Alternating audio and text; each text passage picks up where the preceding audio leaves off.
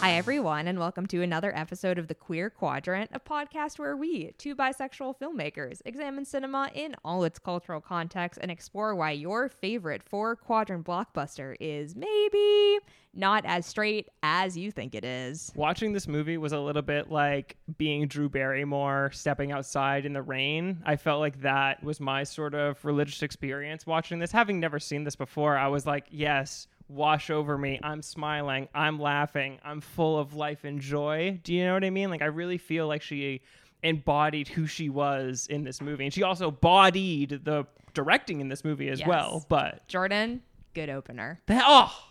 Thank you. It's not like I came up with that 5 milliseconds before it was shot to me. It's really rare that I say that. But I am flabbergasted. Good opener. Wow. Call it an F. That's it. We're done. Good job. We're out. The bar has been set. I have definitely some questions that I was prepared to drop in. So for director Drew Barrymore or for us? For us mostly, okay. Director Drew Barrymore has done nothing wrong. I actually counterpoint. I will say she does. Where's the sophomore? Where's the follow-up? Yeah, actually. Facts. Okay, wait. Before we get any further. Sure. We need to acknowledge who brought this movie to us true. Today. Extremely important. Hi, I'm Brooke Solomon. Jordan Gustafson. We love talking about cinema. We love talking about being queer. We love talking about queer cinema. And here we are talking about it on mic. Today, we are discussing the 2009 gem of a film, Whip It. And we were joined by writer on Our Flag Means Death, Nat Torres. Hello. Hi. Pleasure to be here, talk about this Texas movie. Literally so delighted to have so many questions. Have you as a native Texan. Native, yeah. Excellent choice. That was going to be I just need to know, how accurate is its portrayal of Texas? I have only been to Austin in Texas or the Dallas airport. So that's all I have coming in. But I did recognize the Alamo. Like when they passed the Alamo in Austin, I was like, oh, I've been there. And that was it. Yeah, well, okay, interestingly, I don't know, I can never really tell how accurate Wikipedia is, but I read that it was mostly shot in Michigan, except for those parts in Austin where it's like, we're by the draft house, we're by this Austin landmark. But even despite that though, I didn't know that while I was watching. I guess it really just had a sort of Texas energy embodied in it Okay. Good sense. Definitely. I'm such a sucker for a small town movie as a small town gal myself. I assume that Bodine, Texas is not a real place. It is not. Although apparently it's based off of a town in between Austin and Houston. Doesn't count. Doesn't count. Bodine's not real. But Brenham, Texas, which is apparently where the author screenwriter's from. Yeah. I did not know that this film was based on a young adult novel. Makes sense. Nor did I. Because there's so many details to this movie that I feel like I was surprised how committed the movie was to all of these little details, and it definitely feels like something that was maybe carried over from a novel, because it doesn't have to be this textured, but I think it's obviously a much better movie. It was really textured. Yeah. I'm shocked I never read it either, because I was such a person being a Wallflower reader, literally at this age where I was watching this movie, and I'm surprised I didn't read the book, because I feel like it would have been something I would have really been into. Yeah. No, it is sort of I feel like especially for this age too, 2009 is right in the crux of that middle school, early high school kind of time period where it was consuming a lot of that Perks of Being Wallflower YA adjacent content, where it's also a little older where you're I'm dealing with deeper themes, but also also meant for teenagers, you know? Yeah, and I'm all right. I'm getting involved with this cool group of people where I'm coming into myself. It's just, it's a good. Yes. A group of queer rollerbladers I was are gonna coming say, into my own. movies and like books and media in general about young women getting involved in like vaguely queer coded sports is my favorite, one of my favorite genres. yes. Like this and Stick It, I feel like share so much lifeblood for like the better. Like both great movies, but both What with is like. Stick It?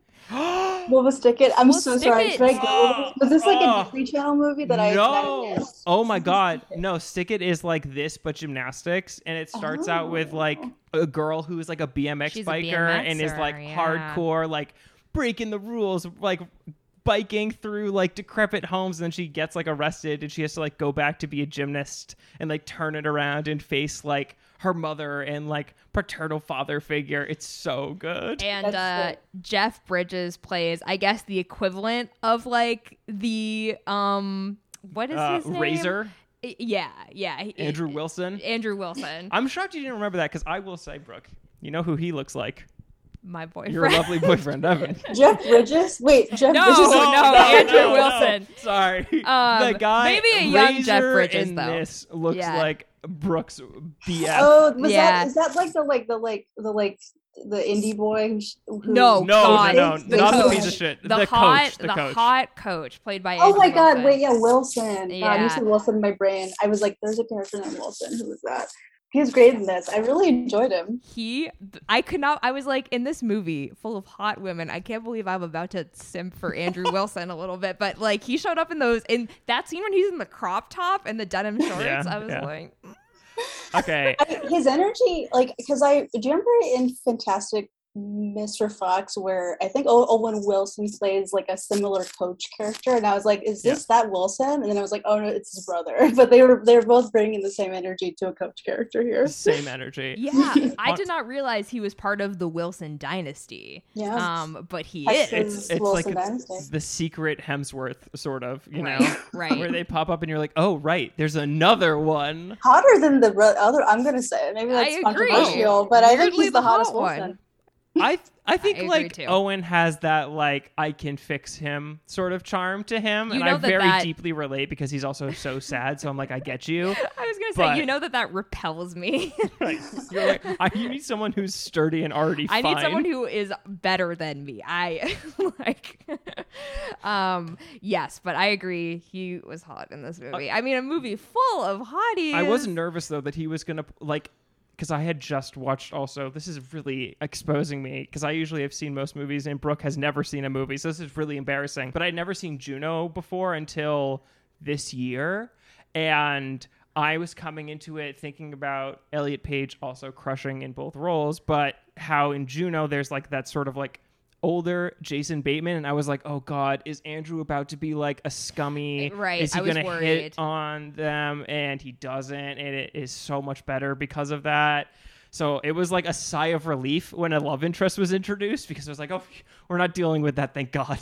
Because he has kind of that vibe where you're like, is he gonna like start to flirt with all the gals? He's a little too nice that I was worried about his role in this movie. But that's true. Yeah, and instead he's just kind of like bullied by a group of really hot people. That's for the better. That's also a reason why I'm attracted to him. Yeah, obviously. honestly, I think that's like he's like a tough guy who's ultimately taken over Dom. Some could say. Yeah. That's exactly what I'm looking for. Yes.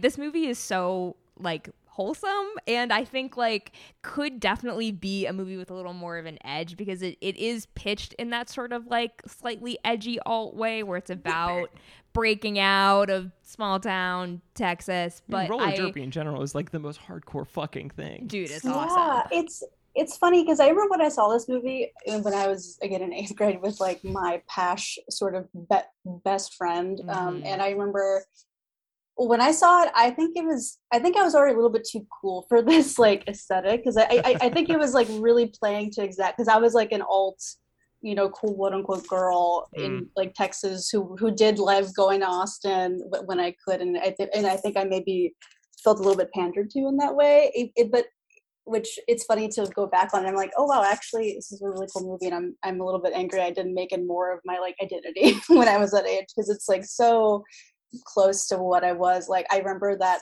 zebra shirt that Bliss wears. I wanted that shirt. Like the colored tights and sort of like the late aughts indie of it all really brought me back to like that era of Austin, like especially. Yeah, it's such like a 2009 movie. Is it 2009? Yes, it is. Yeah, the best year of music, good year of cinema. Very good Jennifer's year of Body. cinema. We're all hitting at the same time. And let me see, because I do think that this and Stick It share a lot. Stick It is 2006. Oh, and then I don't also even- put A Bend It Like Beckham in like that category, Into that, which yeah. is 2002. So it's like, I think there is like a really like good legacy there. I also cannot believe that I never saw this movie. It seems like Which is exactly the kind of shocking, movie yeah. I should have seen. Because again, it's very wholesome. Like it's a very sweet. This would be considered like appropriate for me to watch when I was a kid. But this was the first time I had seen it for this episode. What did you think? It's great.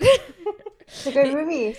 I think like before the end of the episode, I'll give us all Maybe some some notes? time to consider it. But like, I need to know what everyone's roller derby name is, because to me, this is on par with like drag names in terms of puns, in terms of power, in Well, I think, terms of Top like Gun too, like you know, your Top Gun badassery. name. Exactly. We talked about our call signs when we did the Top Gun episode. Like, I need to know. I do have mine prepared. What are? I mean, that's great. Of for course. you. I wish you didn't, because you were like, okay, and I don't. So what am I? What And are I you? don't, well, it took me. I was the second that they started shouting them out, because I do not know much about roller derby in general. I still don't, which is shocking because again, like I grew up an hour away from where the Six place, and I don't know why I never went to like a roller derby show. Like even watching it, I think when I walked out of the theater when I was 14, I was like, I should go to one of those, and then I never did. It You sounds still have sick. time. I Still want to time. go, but like I think that my only knowledge about that roller derby is this movie and that one Yes. scene in Birds of Prey where Barracuda is playing. Like that's Because it. they're on. Okay, It's a roller derby. Another question on a question: do we prefer skates or blades? Well, this has to be The four skates. chunky skates. Skates. Yeah. But our guy uses blades.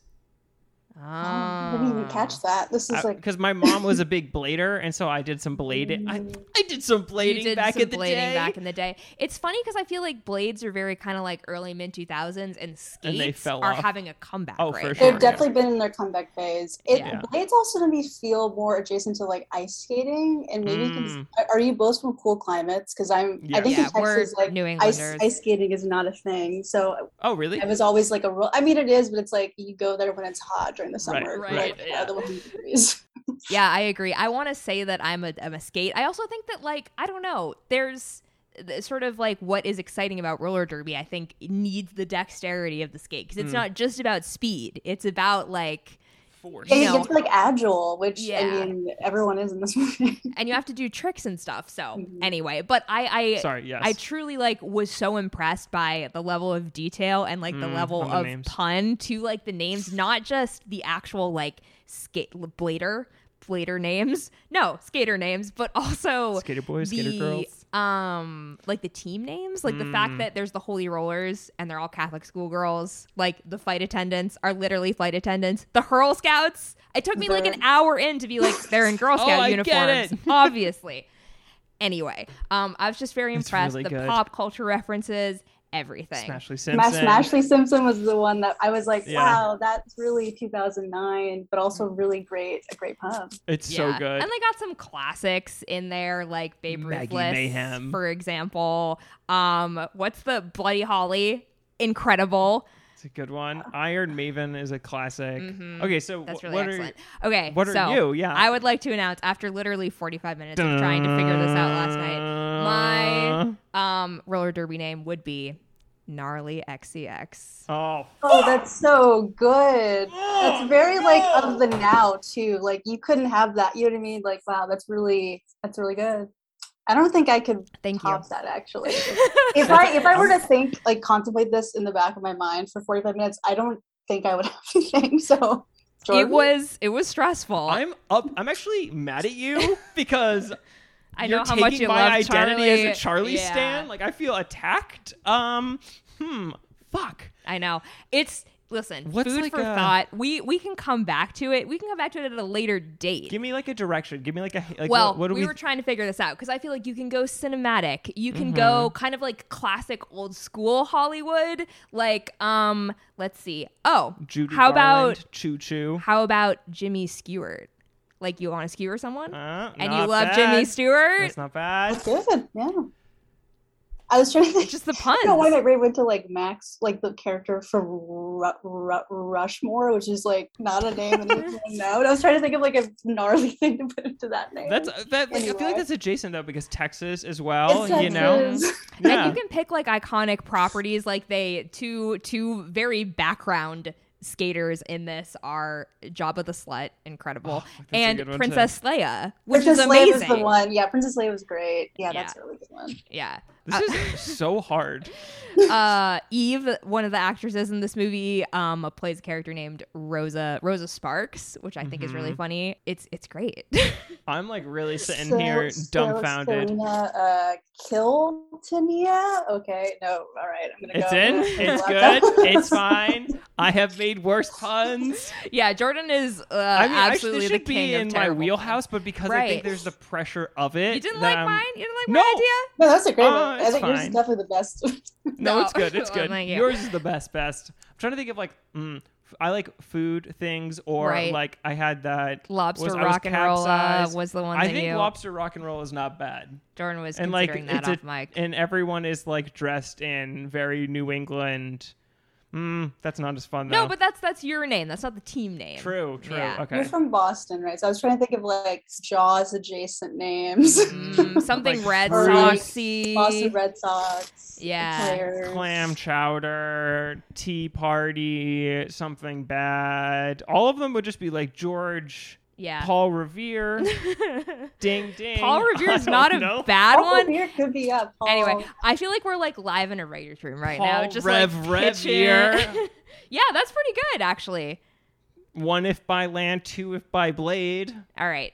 That's a good one. We're We've got moving it. on. All We're of us moving have one. God, a mess. Okay. Excellent. To pull it back because of this movie full of women, because all of them are amazing. I think I just have to get it out of my head just because it's like sticking there.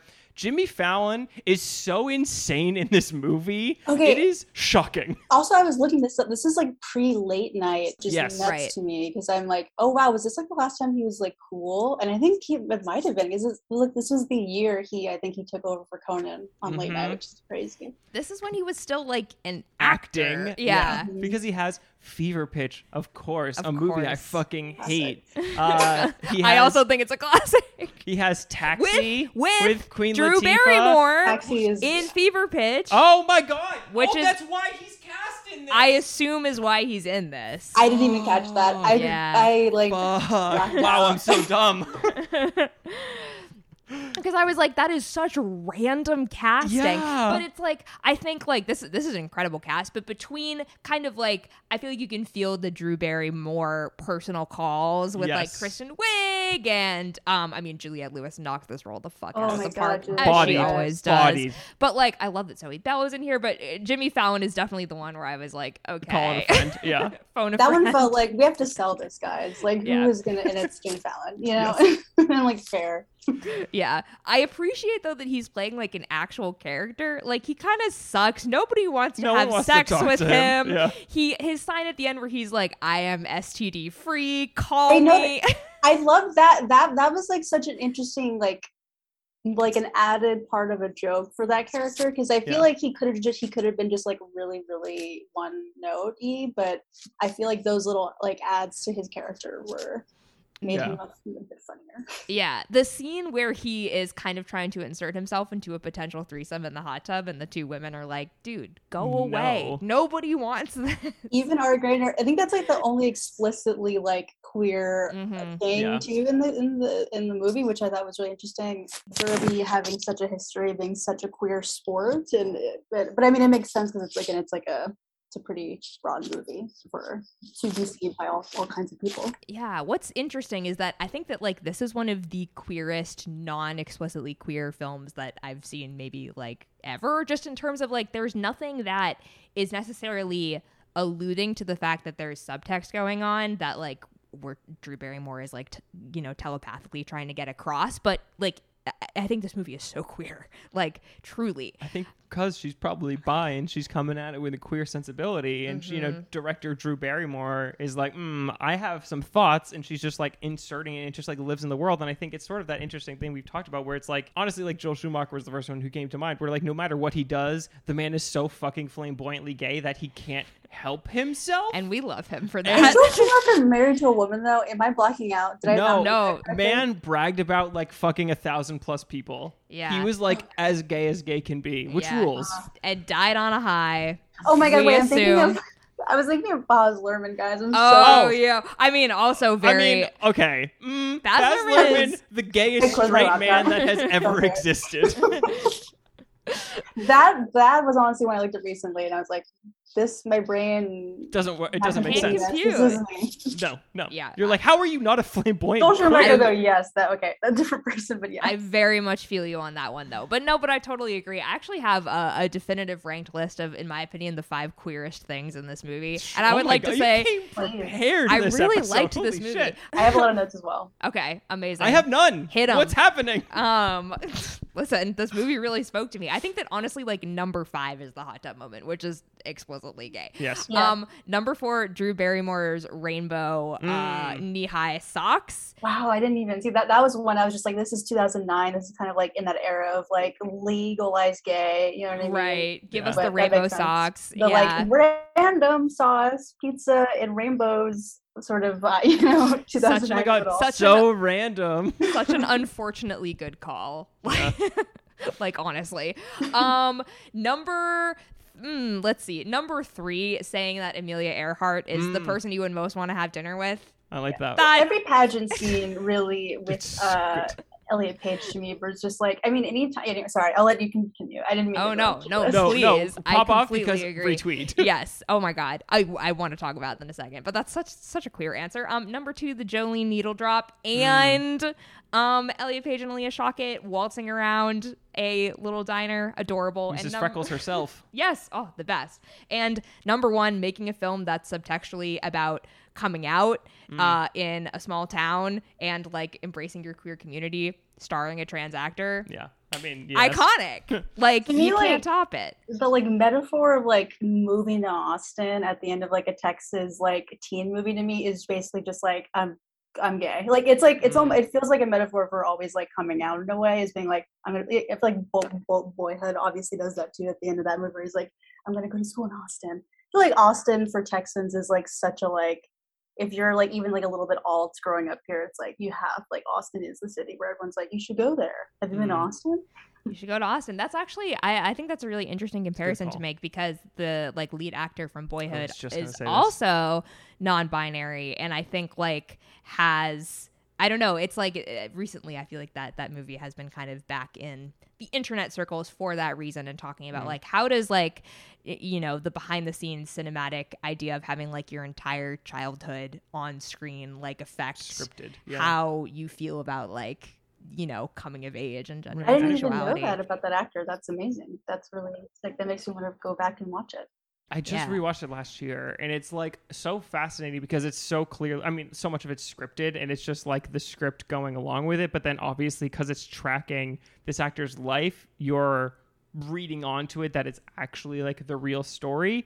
But because it's such a clear form of masculinity that they're trying to track onto it, specifically because Ethan Hawke's character is kind of like this rowdy guy that becomes sort of like socially liberal, fiscally conservative kind of by the end, and how like that masculinity and like the divorce then fuels this kid who wants to be like more artsy, and then how that then impacts them at the end, as you said, then going to Austin and then actually coming. It's just such a nice like smorgasbord of like things happening, and unintentionally or intentionally. I don't know. There's so much in that movie. I think it's like actually working on a really good level. Should we add it to the list? But fuck it. Let's do it. And we've done Boyhood. worse. I've always loved Boyhood, and I think, so good.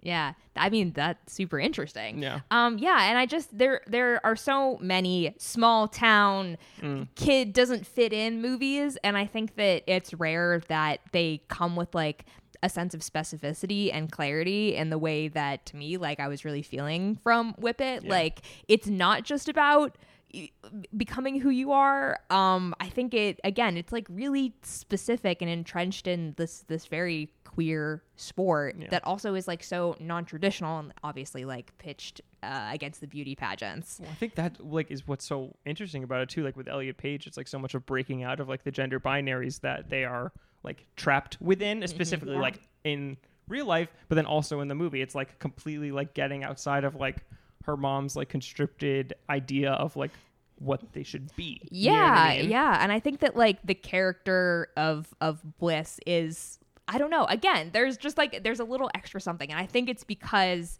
I don't know, you have, this is a film with like a lot of intention behind the camera. It really feels like Drew Barrymore was doing a lot. Also, I don't know how we feel about this, but for clarity, I was going to talk about the character of Bliss, like with she, her pronouns, and we're talking about Elliot's performance with Totally he, agree pronouns. with him. Yeah, because I think it's like the film is very interesting as like a teenage girl breaking out of traditionally like feminine beauty conventions to do this stuff, and also that it's queer, but then obviously like like you said, socially there's a whole other element to it. And I think that this is like a super like trans specific film as well. Past and hopefully future guest of the pod, Drew Gregory, has this amazing autostraddle piece she did ranking like every Elliot Page film by transness, and Whip It is, I believe, number 1 on the list for a whole host of reasons. And so I thought that like that was really interesting too, because I think that I don't know that this film would have been evaluated in like such a detailed way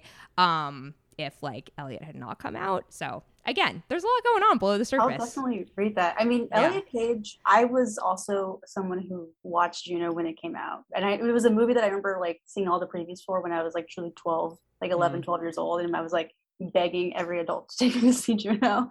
And I feel like the character of Juno really was like, I was obsessed with that movie in middle school, and this is going to sound really, I mean, not that big, but I never wore my hair down when I was like a little kid. I always had it up in a ponytail, and I remember seeing Juno and being like, oh my god, there's a character who like felt like has my like feel like in terms of how I dressed and everything. And then I remember when I went to see Juno with my aunt was like, you kind of reminded me of the character.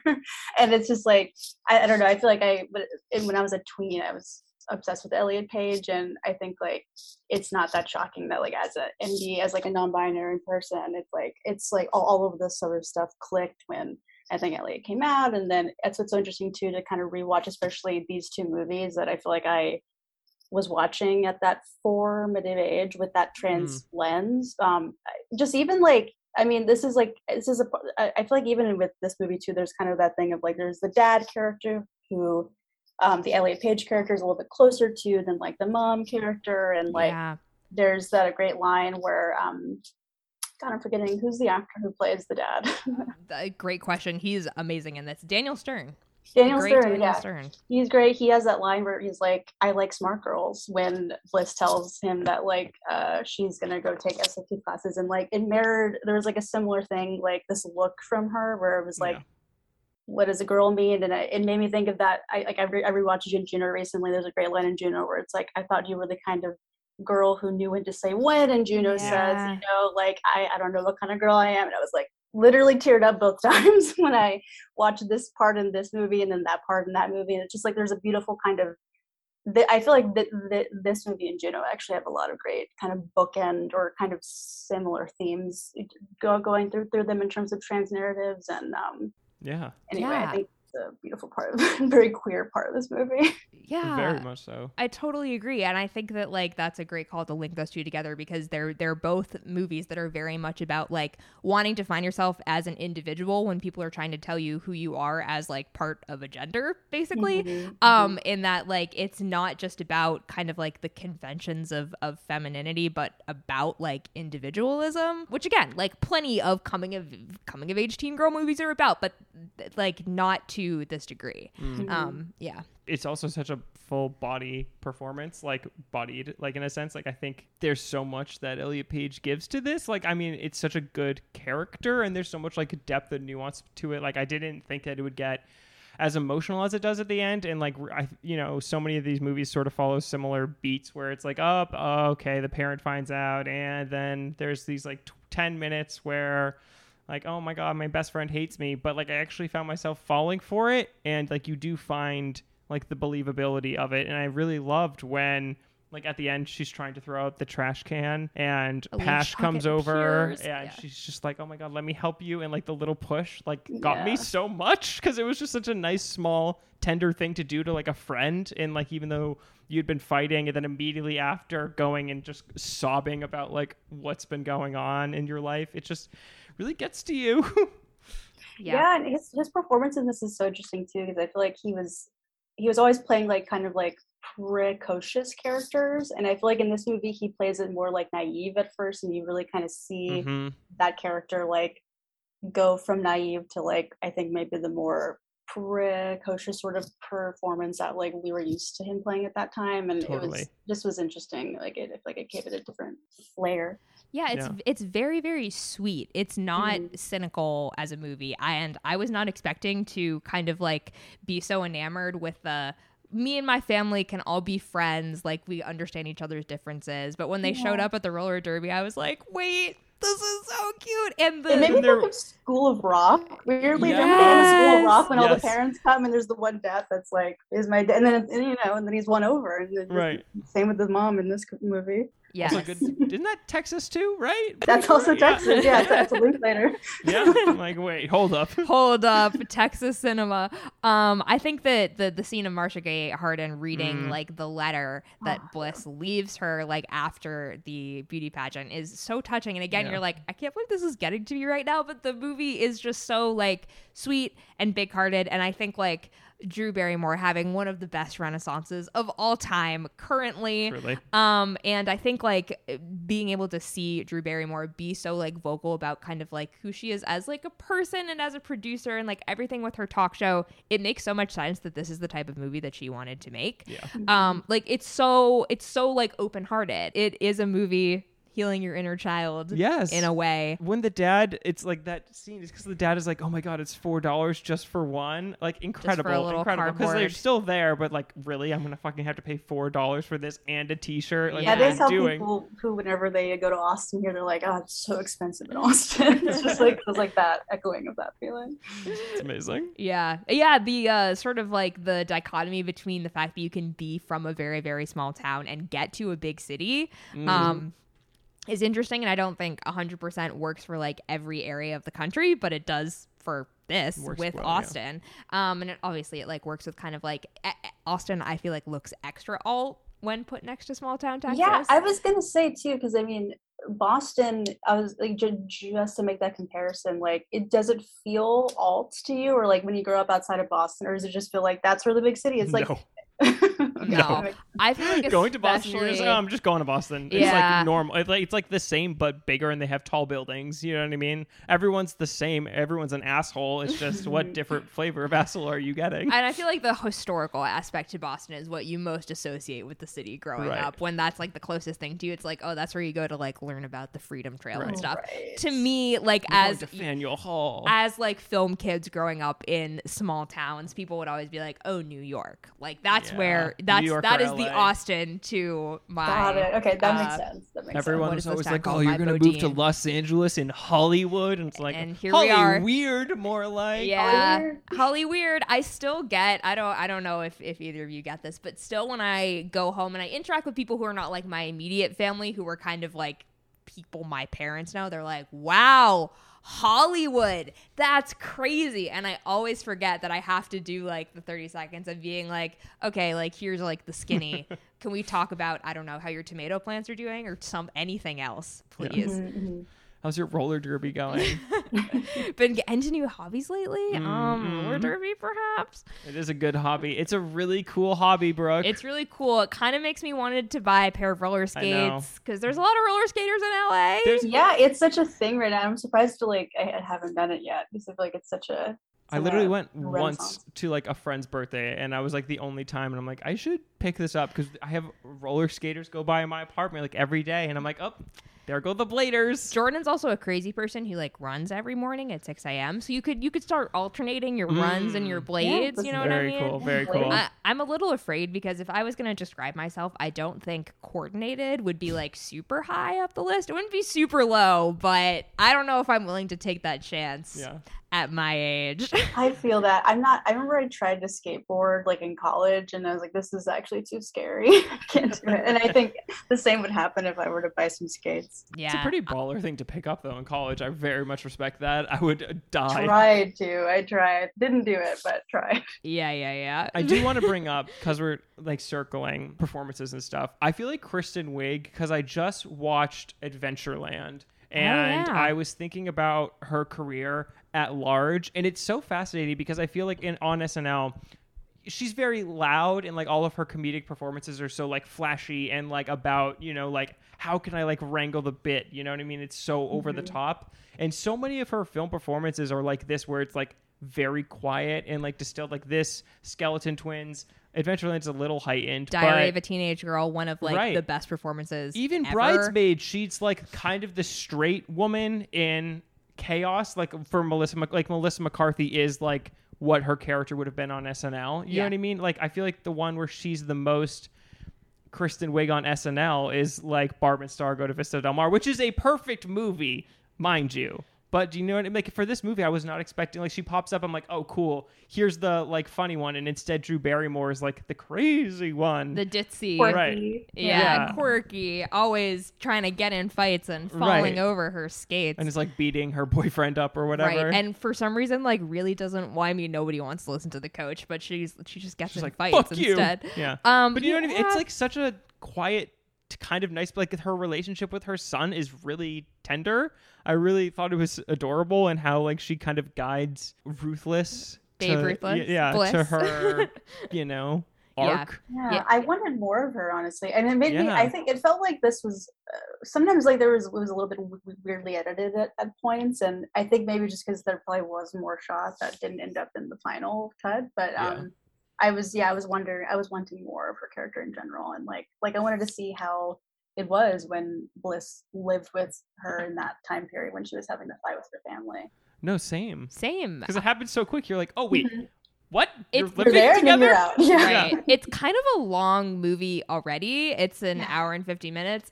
If I had my way, we would get rid of that whole stupid musical boyfriend plot and replace it with more roller derby. You know, I remember. Oh God. Yeah, even when I even had a memory, like the pool scene was one of the few scenes I had a memory of from when I first saw it. And even when I was 14, I was like, he's not that cute, which is funny because he's literally the archetype I was absolutely obsessed in love with when I was in 8th grade. So I was kind of shocked when I rewatched Eve, and I was like, he's not that cute. And even when I was 14, I was like, they could have gotten someone cuter. That's this guy. If that's happening, you're like, oh no, that's not good. The target demo is not hitting. Oh fuck.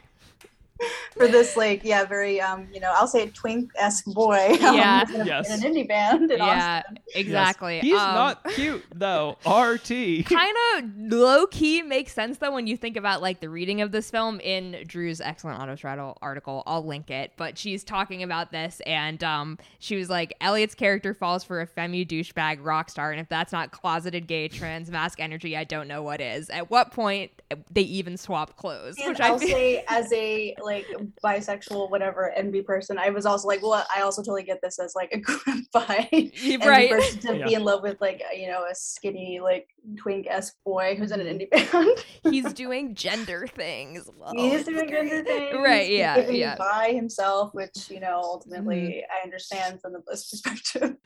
There's nothing hotter. Let me just say. Yeah, that pool scene, I was surprised how it's not like super sexy, but I was surprised how sex implied, I guess it was. I was forward. Totally like not expecting that. It's kind of Jennifer's Body too. Both in 2009, both have integral pool scenes.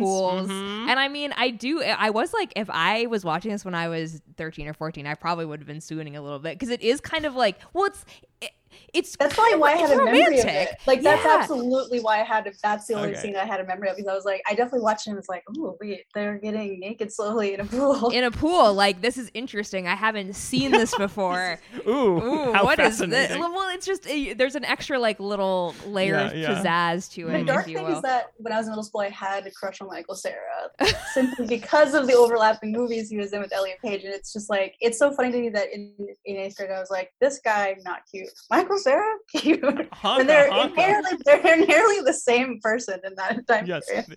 You do like the crossover translucent image and the faces line up. So weird. The like face match thing where they morph into each other.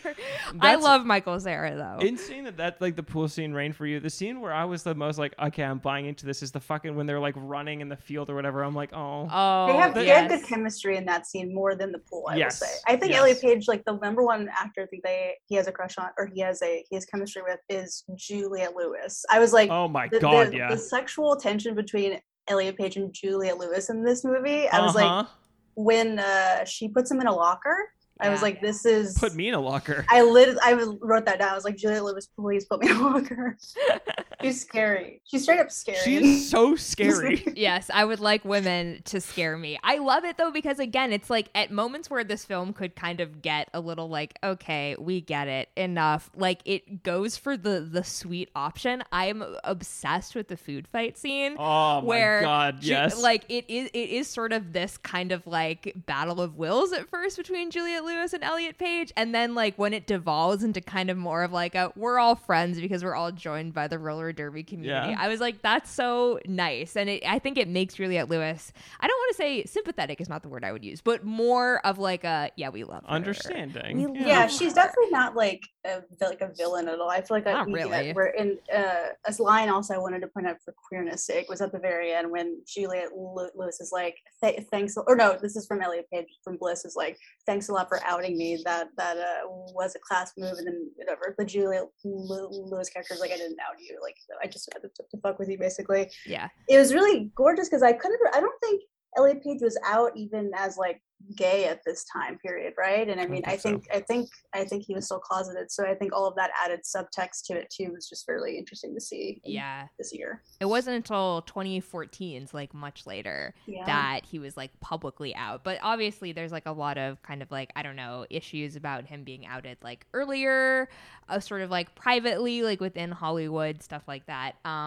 So yeah, and I think that like, I don't know, there's certainly a run of films around this time, like going from Juno, that have had the sort of like queer either like claiming or reclamation. Obviously like makes perfect sense. That line I was going to say too made me think of, I remember reading, I was a tween who would go on PerezHilton.com, which is really, I don't know why I would do that to myself, but I would always go on that website. And I remember, because I was just an Elliot Page fan, I would like drop down to like the tags, anything that he was tagged in. And I remember Perez Hilton, I think, outed him basically, because I think he was in some kind of sketch that like read kind of queer on SNL, and he was like, this is Elliot Page coming out, blah blah blah, blah. And anyway, that was just like a thing that made me think from that time period. It's such an important time period, because I feel like Perez Hilton did that for so many people. And it's like, it's that era of the internet where like people were getting outed left and right and people were eating it up. And like, it was such a part of our culture that like was acceptable, but like looking back, obviously in retrospect, terrible. is like so fucked, which is so upsetting, because like it took away obviously like people's autonomy. Perez Hilton of all people, weirdly though, Jordan actually gets all the credit for this research, but like Whip It was one of the only movies where when it came out, people were like, this should have been gayer. That never happens. Wow, that is cool. Yeah. And I think like in part because there was this, is it a Marie Claire cover? Yes. That featured Drew Barrymore and Elliot Page like full on like kissing. Lip locked kissing. But people were like, oh my God, this film means something. Like, what's going on? I just think it's so funny that I don't know like kind of the backstory of how that cover photo like happened or what it was like meant to be for promoting like Whip It specifically, but like the character of Bliss is a high schooler. Like there's no 17 specifically. Like and I like that there's really no romance between that character and any of the like clearly like in their like, late 20s, early 30s. The women in their 30s, it seems like. Okay, wait, this is amazing. I needed to cross check. Drew Barrymore said that she considered herself bisexual in 2003. That's awesome. So That's long so ago. hardcore. I think we talked about it on the Charlie's Angels episode sure where we did, were yes. like, producer Drew Barrymore for this movie, I love that it's always bisexual like legend, producer, actor, Drew director. Barrymore. I had no idea that she was, and she hasn't stepped back at that at all. No. Wow, No. that's Has, really cool. I like, didn't know kept it this and was like claimed a it. queer directed, like big budget movie. That's really sick. Yeah, I think the fact that you have Drew Barrymore, Elliot Page, and Aaliyah Shawkat, who is also queer, like all together. Great chemistry as well with Elliot Page, Aaliyah Shawkat. I was like, wow. Yeah. Oh, like they are a little flirty. Really like excellent chemistry, so much so that I was like, oh, I can't believe this isn't like gay. They Right. even do the like you get paired Y'all up with are a guy dancing and and you're you not get kissing? paired up Come with a on. guy. The like Barbie scene where like the like bully is like these Y'all are lesbians gay. in school, and I'm like, I related to that as well as someone who was constantly called a dyke in school. Yeah, that is another good like little detail I think from the movie, kind of similar to that thanks a lot for outing me line, where you're like, this is just kind of like something that, because similar to the thanks for outing me line, it doesn't really like have a ton of bearing on the plot. Like that's just kind of like a moment. And I kind of like that more, that it doesn't have to be like this whole big thing. Like, yeah, we're close female friends. Of course the school thinks we're gay. What's it called? The film of moments. I feel like there's that one same-sex kiss that happens at one point, and it's just sort of like you see it and that's it, and it just like is kind of like those things. Even like the Jimmy Fallon thing where he goes to like insert himself into like a queer relationship, and they're like, And the no, women are like, but "Leave it's me like alone." so Yeah. tertiary, and nothing feels like it's like spotlit, where it's like gay or anything like that. It's just like, oh, we're all just kind of vibing, like we're just having some roller derby fun, like in the world. Yeah, I mean, even that like hot tub scene, I felt like could have been so easy for them to cut to appeal to more people or something. But I think like it was cool that they added it. I think because I think roller derby is very queer. It's nice that they didn't totally wash that out from the movie all together. Yeah. Women's sports in general, I think, are like so interesting to me. Having a couple of like very close queer female friends who are really invested in like women's sports and kind of like the queer conversation around women's sports, where like what I've heard from them across the board is they're like, I love how gay in general women's sports are, but it can be frustrating sometimes because like a lot of extra assumptions are made about like a lot of the players, and it becomes like this kind of like thing that like women's sports needs anything to take away from like the actual quality of the players to begin with. Like it just becomes like this extra thing, but it's also very true. It's like a stereotype that is potentially harmful but also like really accurate a lot of the time. And I think like how that gets interpreted cinematically in these kinds of sports movies is really interesting. Like, I mean, Bend It Like Beckham is probably like the most obvious example, where it's like, just because I play soccer doesn't mean I'm gay. Okay, but what if though? But like, what if he does? Yeah. So, and that's super interesting. And I really like sort of the casual way that Whip It looks at that, and that like they feel like, the team feels like a girl gang in the best possible way. And there's like an air of inclusivity. I love that there's like not too many men in this movie that are pitched romantically. That it's not like, okay, we got to make sure we like pair up everybody. Right. It's focused on like female dynamics as older women too, like as adult women, not just like teenage girls need to stick together. Like it's this era of like you can have a really close, like, very Adult fulfilling friends. female friend group as an adult. Yeah. I mean, I even love what it's saying about like, honestly, like Juliette Lewis's character, where she didn't find something that she was good at or like her passion and like a hobby that like she could like express herself in until she was older in life, and like how that jealousy then like fuels into her relationship with Elliot Page. Like I think that's such an interesting thing to actually like look at, because I don't know, as I get older and stress out about life as I fucking always do, it is like thinking about those things of like, oh god, because in high school you used to like, if you did sports or whatever, then figuring out like friendships in adulthood and like how do you make those, or like where do you look for to like have your free time, and it's like actually like kind of like an interesting subsection of that, and how like a jealousy of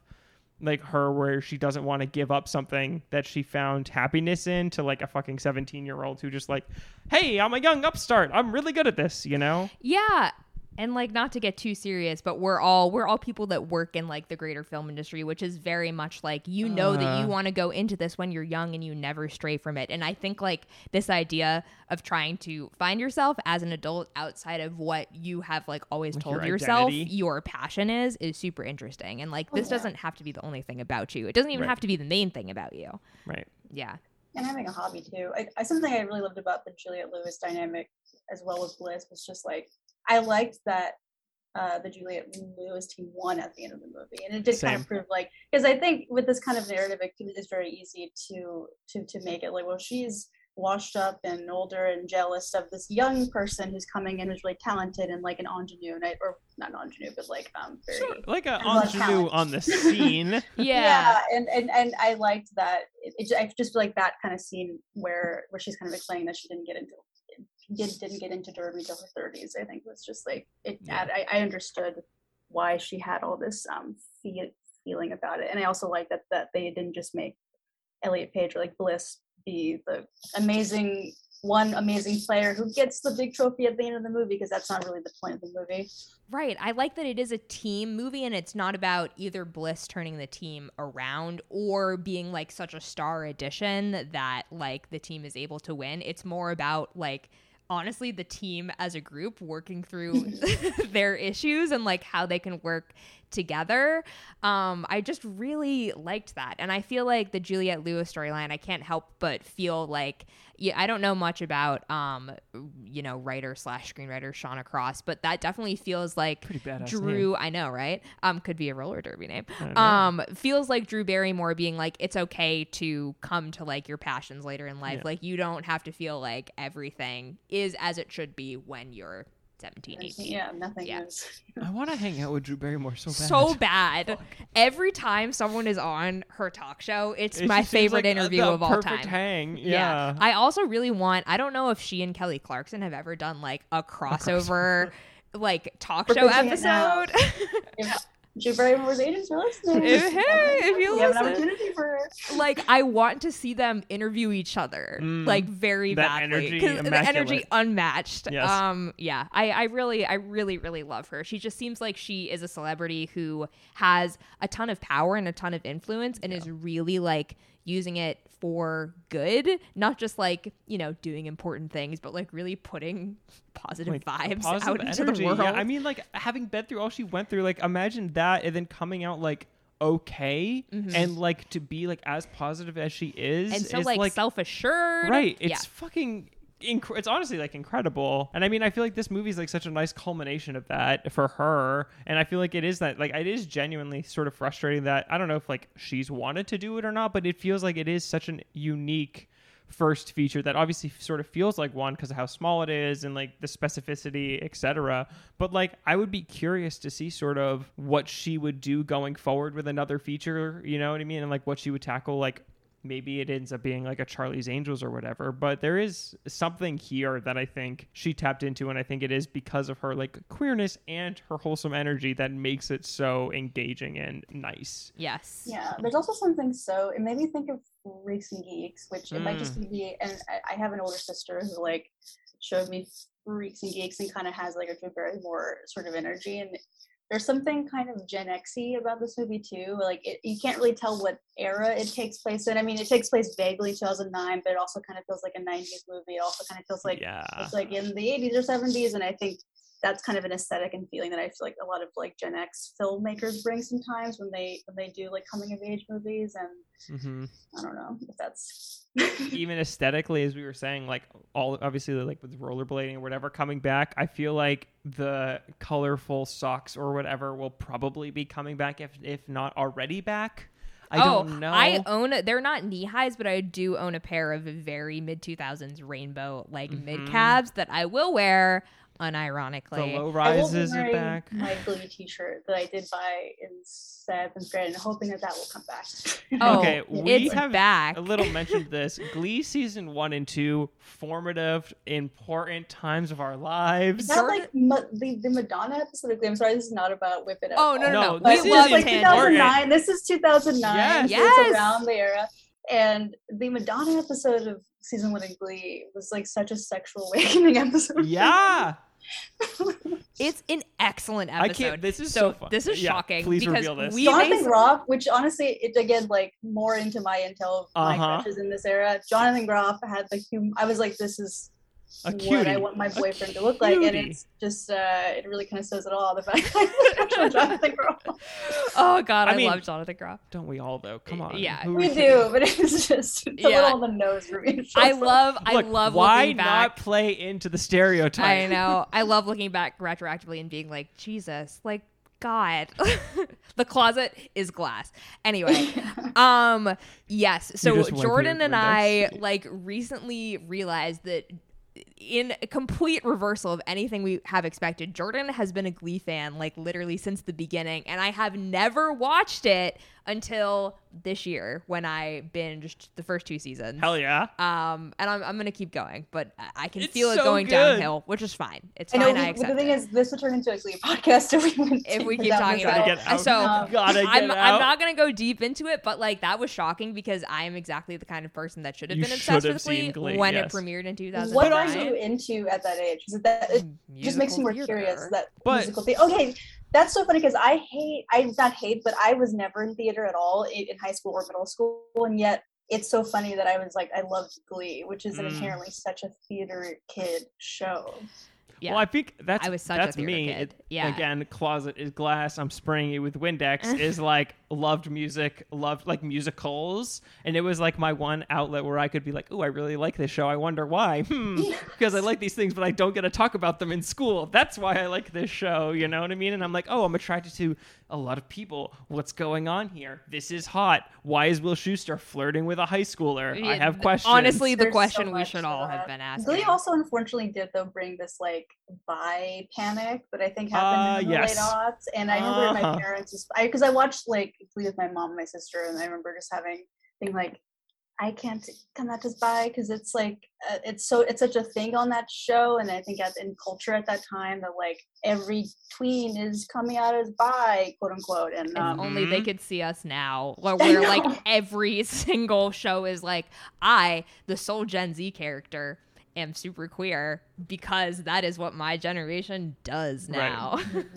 It's that I agree with you on the bi for all panic. the show that it was good and how good it was for certain emotional coming outs or physical like what I don't know, sexuality, whatever.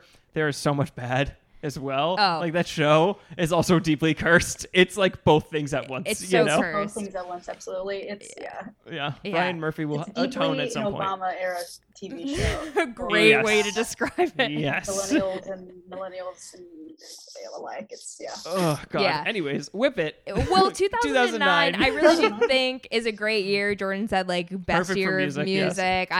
Jennifer's Body is a great call in terms of like I do think that like as I guess we identify as Zillennials, like this is I think like the Zillennial time period because we're like 12, 13, 14-ish like around this time. It's like pivotal teen culture whatever we're watching in these years. We're the most hormonal we'll be for a while. Twilight. This feels like the podcast has talked about this on, but I definitely felt like I was thinking about this recently, how both Elliot Page, it's just so funny that like Elliot Page and Michael Cera were like humongous movie stars, specifically when we were in middle school, and it's just like so interesting that these like the very formative sort of tween movies I was obsessed with at this time was like obviously Juno, obviously with the Nick and Nora's Infinite Playlist, which I did see on my 13th birthday. Youth and Revolt, huge movie for me at that age where I was like, I love French stuff now because Michael Cera's in this like indie French movie. Scott Pilgrim, unfortunately. Not unfortunately, I'll say, because I still love that movie. But yeah, it's I feel like that era is very like it feels very like micro generational thing that like the fact that those were the two like leads of like stars when we were tweens. Completely 100%, agree. Yes. Yeah. And how I think their careers also. It's interesting what has happened with them respectively, and like curious to see sort of how they go forward because we're entering that weird period now where things that we were interested in when we were, tweens that then went away, but now we're sort of like those people are now coming back. I think about Brendan Fraser a lot and how he was so big, informative for me, and now coming back and well, we'll see. But we'll see. But I mean, he does this movie, right? That's right, coming out. we'll see how it goes. The discourse, I'm sure, will be so fun. But like we just had him in No Sudden Move. Exactly. Which, like, So it's like it's interesting seeing how stars come back, and so like with Elliot Page on that show that I've never seen, The Umbrella Academy. Right. Thank you. You're welcome. I'm just curious to see like what if there will be like a pivot to movies again, or if it's just TV, or like where. Yeah. Certain things because of Michael Cera. When was the what was he in fucking? He's in Life. He's in Life and Beth, which is the Amy Schumer show on Hulu. But I think what's most interesting about his role in that, I haven't watched it, but he's playing like a traditional male love interest, which I feel like is not something he has done. He's not quirky in a while. I mean, like he's quirky, but he's the love interest. Like rules.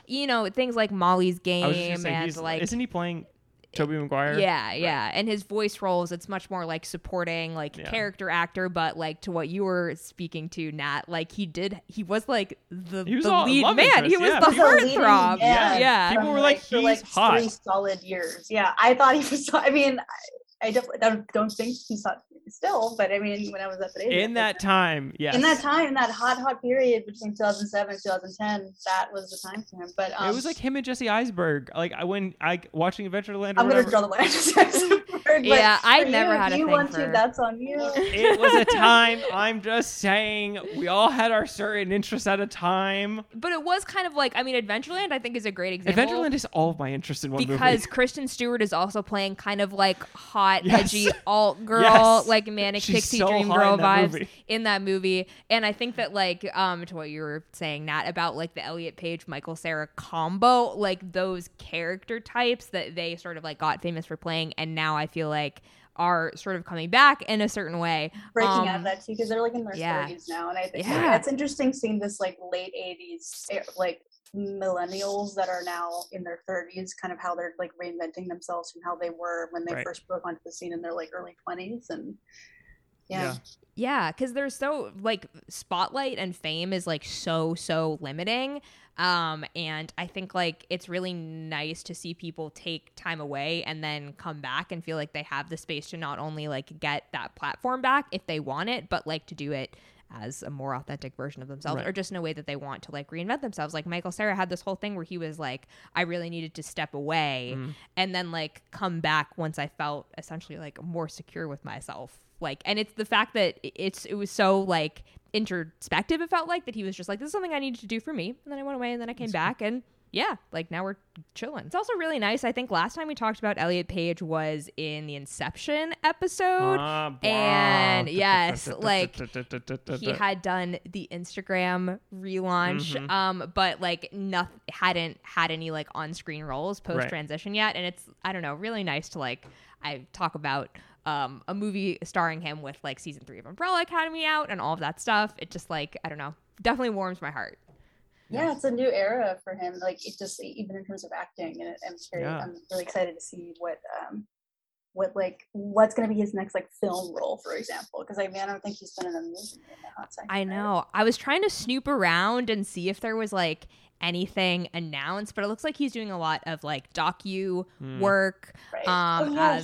He did that show on Vice Forever. I remember that in college. And so there's nothing announced aside from a voice role in something called Arc, the animated series, which is about based on a video game, I guess. Sure. But anyway, yes, I really, really want to see like more of him on screen. Yeah, and there are so many great movies starring him like from this time period that I think like really stuck with a lot of us. Juno is a perfect example. I was obsessed with that Hamburger movie. Phone, man. That soundtrack still slaps. I mean, even the soundtrack is also great. I was just saying, the soundtrack whips. That Kids by MGMT whip. The Kids, oh my god, that MGMT drop like accompanied with all of the Derby girls like showing up at Bliss's pageant to like rescue her, literally had me tearing up. I was like, this is really gorgeous and beautiful, and also this feels like Lady Bird sort of for like NBs and trans masks in Texas. Yes. And I really identified with that. It was hitting. You cannot do like an MGMT drop and not expect me to get emotional. It's fucking amazing. And that's just like one, like there's No Surprises by Radiohead is on here. There's a song by Canadian artist Peaches called Boys Wanna Be Her. Oh, I love that song. Yeah. excellence. Something to that too. That like Jen's Lichtman. I can't think of the band name. Oh, but, like, Your Arms Around Me. Oh Yeah. my God, great job. Yeah. Obviously, Whip It by Devo, huge. Just the titular It's all song. over. It's all over this movie. Right, they love it so much. They say it when they do like the titular Whip whip. it, I was whip so it. hyped, Yeah. and then they whip with the leg as Yes, well. yes. Cool as fuck. I just want to say, if you're not familiar with what whip it means in the context of Whip roller it derby, good? because I was not, it means when you work together as a team Allies to essentially slingshot one of your Rules. players to like the front so they can get more speed. And they do. I want to say That's basically the most I know of the rules, though. Even though they say it, they there's do. points. They do a great job explaining the rules, in my opinion. I also just think it's They do, hilarious. yeah. No, I know they do. That Bliss But- is like, excuse me, what are the rules? And then it just hard cuts to Andrew Wilson being like, okay, here's the situation. I have to imagine that Zoe Bell was involved in the leg whip as like an iconic stunt woman, because that shit looks very hard. And I'm surprised there are probably some more stunt performers than I expected. There you can see filling on out. some shots where like there's a wide and it's clearly someone else. Like Yeah. you could see it with Juliette Lewis for sure in one of them, where I was like, that's not Juliette Lewis's face, but it's fine. It doesn't matter. We're buying into it, baby. Yes. See, I didn't even catch that. When I was watching it, I was like, this is seamless. Like, it looks like they're all doing these things. I mean, I which think might just be- it feels I like they wasn't probably watching are it. for some. Like Elliot Page, every time it looks like it's actually like Elliot Page. No, yeah. Anytime that like he was hopping over like Eve, I was like, Yeah. what? Like, how can you sign any actor to like be okay with possibly getting pulverized Stepped on? with a Right spade? in the Yeah. face, In like the like in the Yeah, anytime moneymaker. they're hopping over another body, I'm like, that feels like. So there's a lot of people on set on that day. Yeah. Yeah. But I love that it's kind of like I don't know, the idea of how complicated the sport is, and that it sort of has like a football element to it where you have different plays that you have to run, and the plays like are meant to confuse the other team basically, or like set them up for failure. Like I love that that's like such a complex aspect of it, but it is like very much a team sport because I don't know, I guess it kind of is similar to football. You need to protect the quarterback. Yeah. You need to protect I don't remember what they're called. The people that go Running fast. back. The people that go fast with the stars on their helmets in this. roller derby. Oh yeah, there's a name for them, and I've already forgotten. Yeah, The sorry. I'll be honest, stars. We a lot apologize. of the sport parts of this movie kind of go over my head sometimes, but I appreciate the energy of all those scenes. So. I think Like I'm they're here, I'm with very- you, I'm supporting you. Yes, go. Yes. Blade Fast Queen. Yes, Yeah. it does feel like this movie was jerked around a little bit in editing, but I do really like those scenes. I think that they're very well directed Yeah. and well constructed. You know the Kudos, cameraman's Drew on. For a Barrymore. debut to be that, like a Yeah. directorial Yeah. debut to have that kind of those actiony plays, that was really That's really ambitious. cool. And I Yeah, think it's- well directed. It's hard to do a sports movie right off the bat. Like obviously Drew Barrymore is coming from things like Charlie's Angels, where she Right. understands like the stunts. But like I love so much that Zoe Bell is like a main character in this movie. Yeah. Every time she pops up in something, I'm like, yes, Queen, let's go. Love to see you. Do you think that Drew gave Godfather Steven Spielberg a call and was just like, hey, so like I'm gonna do this feature. Can you give me some tips on blocking or like action shooting? That What was do you a very think?" like humble brag drop of you. I know, I to didn't even remind know- us wait. all. Oh, look, I went deep on Drew Barrymore about like 5 weeks ago, and like I have just fallen down the rabbit hole of loving, so I know everything. It's What is her excellent. sign? Can I ask? Does anyone know? Drew Ooh. Barrymore's sign? Okay, I'm gonna find let's out. guess. I Are you want to gonna say guess? like Pisces, honestly. Okay. Wow, Jordan's see, I was saying gonna guess like Pisces. Sagittarius or something kind of fiery. She has A kind of fire. Sagittarius, a perfect sign. No notes on Yeah, Sagittarius. no notes. No, absolutely no notes. As Oh an my air sign. god, this is hilarious. If Is she- if this is correct, I'm gonna die. I think she's a cusp. She's a Pisces. She is. Wait, you a guessed it Pisces. correctly. Oh my god. As someone who had only dated Pisces for a long time, I recognize. I wasn't gonna expose you, but I was like, Jordan I'll is expose an myself. expert on Pisces. I am never dating a Pisces again. Oh yeah, no. I had one of my first people I dated for a long time was a Pisces. I'm not Mhm. gonna say never again because I think that's kind of rude. No, to that say is rude, But but I'll at the say end, it. was fine. Yeah. Okay, Elliot Page I think is he's a 21st of February, and I can't tell if that's Aquarius. Oh. or that comes Oh right my after. That's God. also a cusp. That's so funny because Drew Barrymore's birthday is February 22nd. They That's are literally so cute. That's oh crazy. my god. Ellie Page, I'm gonna go and say he gives me like Aquarius energy as someone with an Aquarius moon. So maybe again that's why also I Aquarius so much moon. See? Wow. Okay, let's see. It looks like February 21st is the last day of Aquarius. So It was the age of Aquarius. What can we say? I I do want to shout out 2 parts of a montage. So there's that montage on the bus or whatever. When Elliot Page is holding the grandma's ball of yarn, I think that is the cutest thing in the fucking world. Is this the grandma with blue hair? When no, that's the one a different on the bus scene. That's a different I think time. a different that bus is scene. Also cute. That is adorable. That one, and then there's also a shot where Elliot Page has cuffed shirt, and I love to see that cuffing representation. It's very queer. There's no one who doesn't cuff, and it's not a little gay. Yeah, I mean, every outfit he wears in this movie just is very gay, and I think like I mean. I literally wanted to wear every outfit I feel like he wears in this movie at that exact age, so it all checks out. Yes, as I feel like as usual, I feel like definitely like the minute that like Elliot Page gets out of the pageant outfit and into like the clothes that they wear the rest of the movie, I was like, this feels so much better. Yeah. Like, I totally get this. And he's such a good actor too, like so, of course, obviously, but like so good at selling like different levels of comfortability. And I don't know, just like, I guess we touched on the beauty pageant aspect of like the storyline, but again, I think that it's very smart that the movie makes it more about Marcia Gay Harden's character's like basically disappointment at not being able to find hobbies as an adult and sort of like hanging on to this sort of forgotten dream instead of like, you must be a woman in the traditional way. And that like there really is like a lot of love between those two characters and not like just animosity. I also, sorry, I'm just like shouting out a bunch of shit. I also always like in movies about like teenager rebels against their parents when the thing that the parents get mad at the teenager for is like actually legitimate. For example, staying out for hours with no phone call while your best friend is getting arrested. I would be flipped the fuck out if that was my kid. Yeah. I mean, I was such a dork at this age that like I would be literally dropped off at South by Southwest to just like wander free concerts alone, no adult supervision, and I absolutely never had a drip of alcohol. Like I was just 14 wandering Austin alone, just getting up to absolutely nothing wrong at all. So yeah, when I saw these parts, it was like, wow, I could not imagine what my parents would do if I were to come home at like the next morning when I was a teenager. Yeah, it's like I haven't called my parents for like an hour before. Oh my god, like I gotta get home. What am I doing? I feel the exact same way. I was like, also cool kids here. deeply uncool. My parents knew that they could basically send me anywhere and I would be a responsible good kid.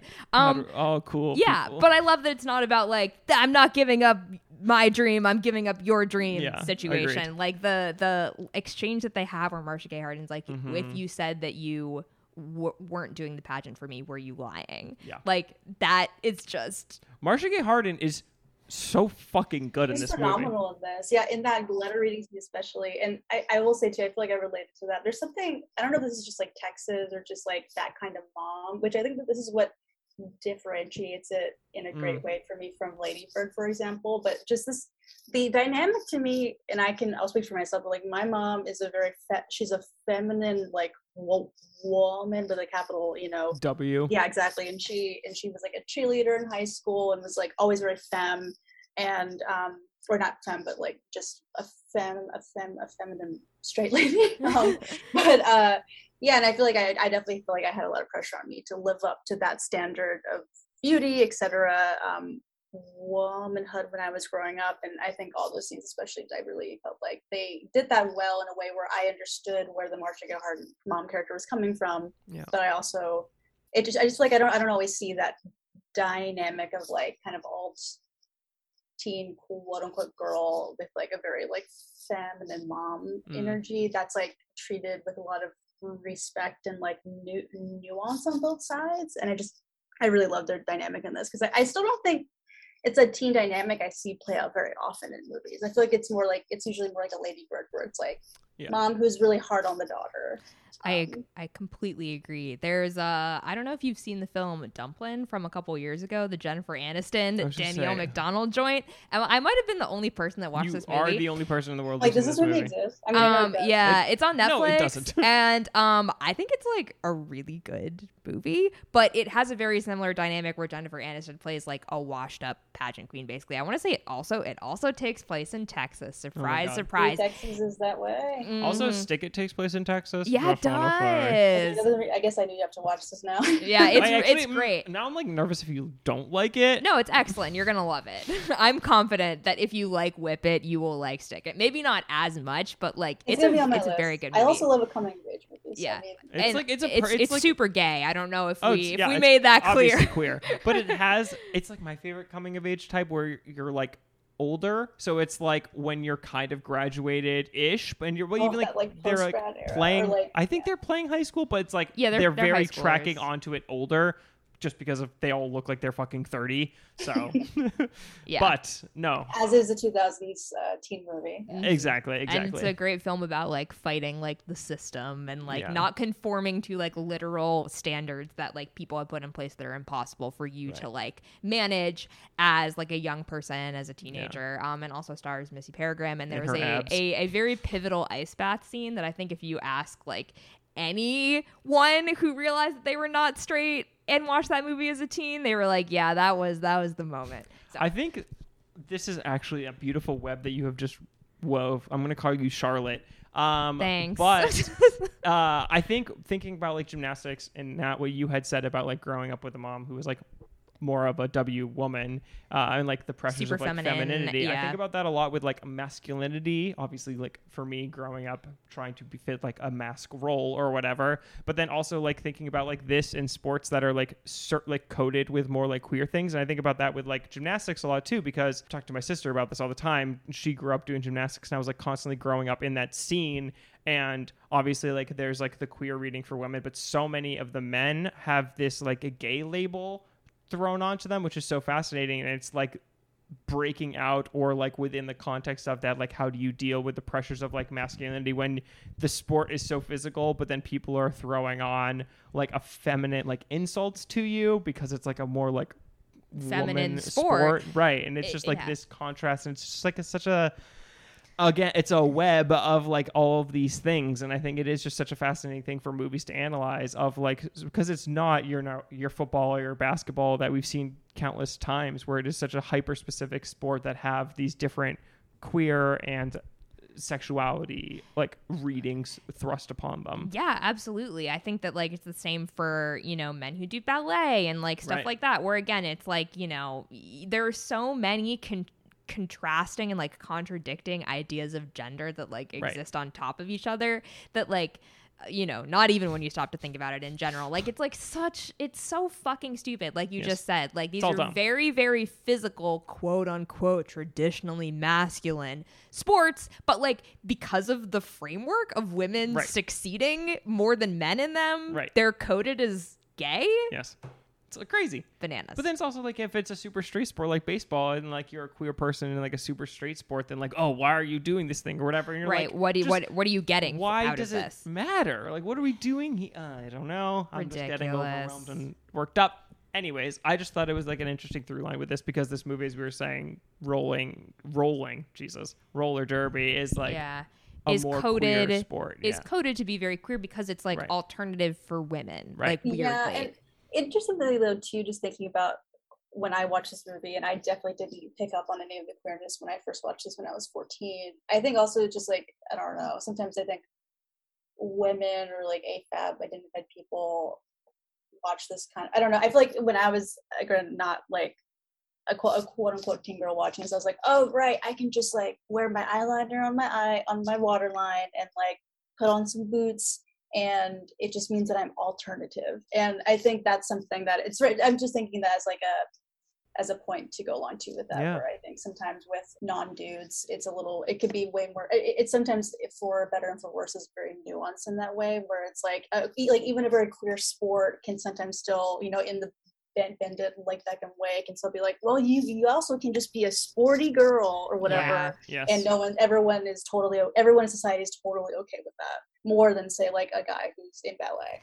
Yeah, exactly. And even with the occasional, I feel like super like lesbian coded sports like softball. What I remember, all of my friends that played softball in high school like had to deal with so much like, oh yeah, the team full of lesbians, like comments completely, Oh, you're right. No, yeah, it's definitely both. No, but like no one's saying that to the lacrosse girls. It's like weird, but I completely agree with you in that like there are more acceptable ways to be a quote unquote female jock than there are to be like a male jock who does not participate in traditionally masculine sports.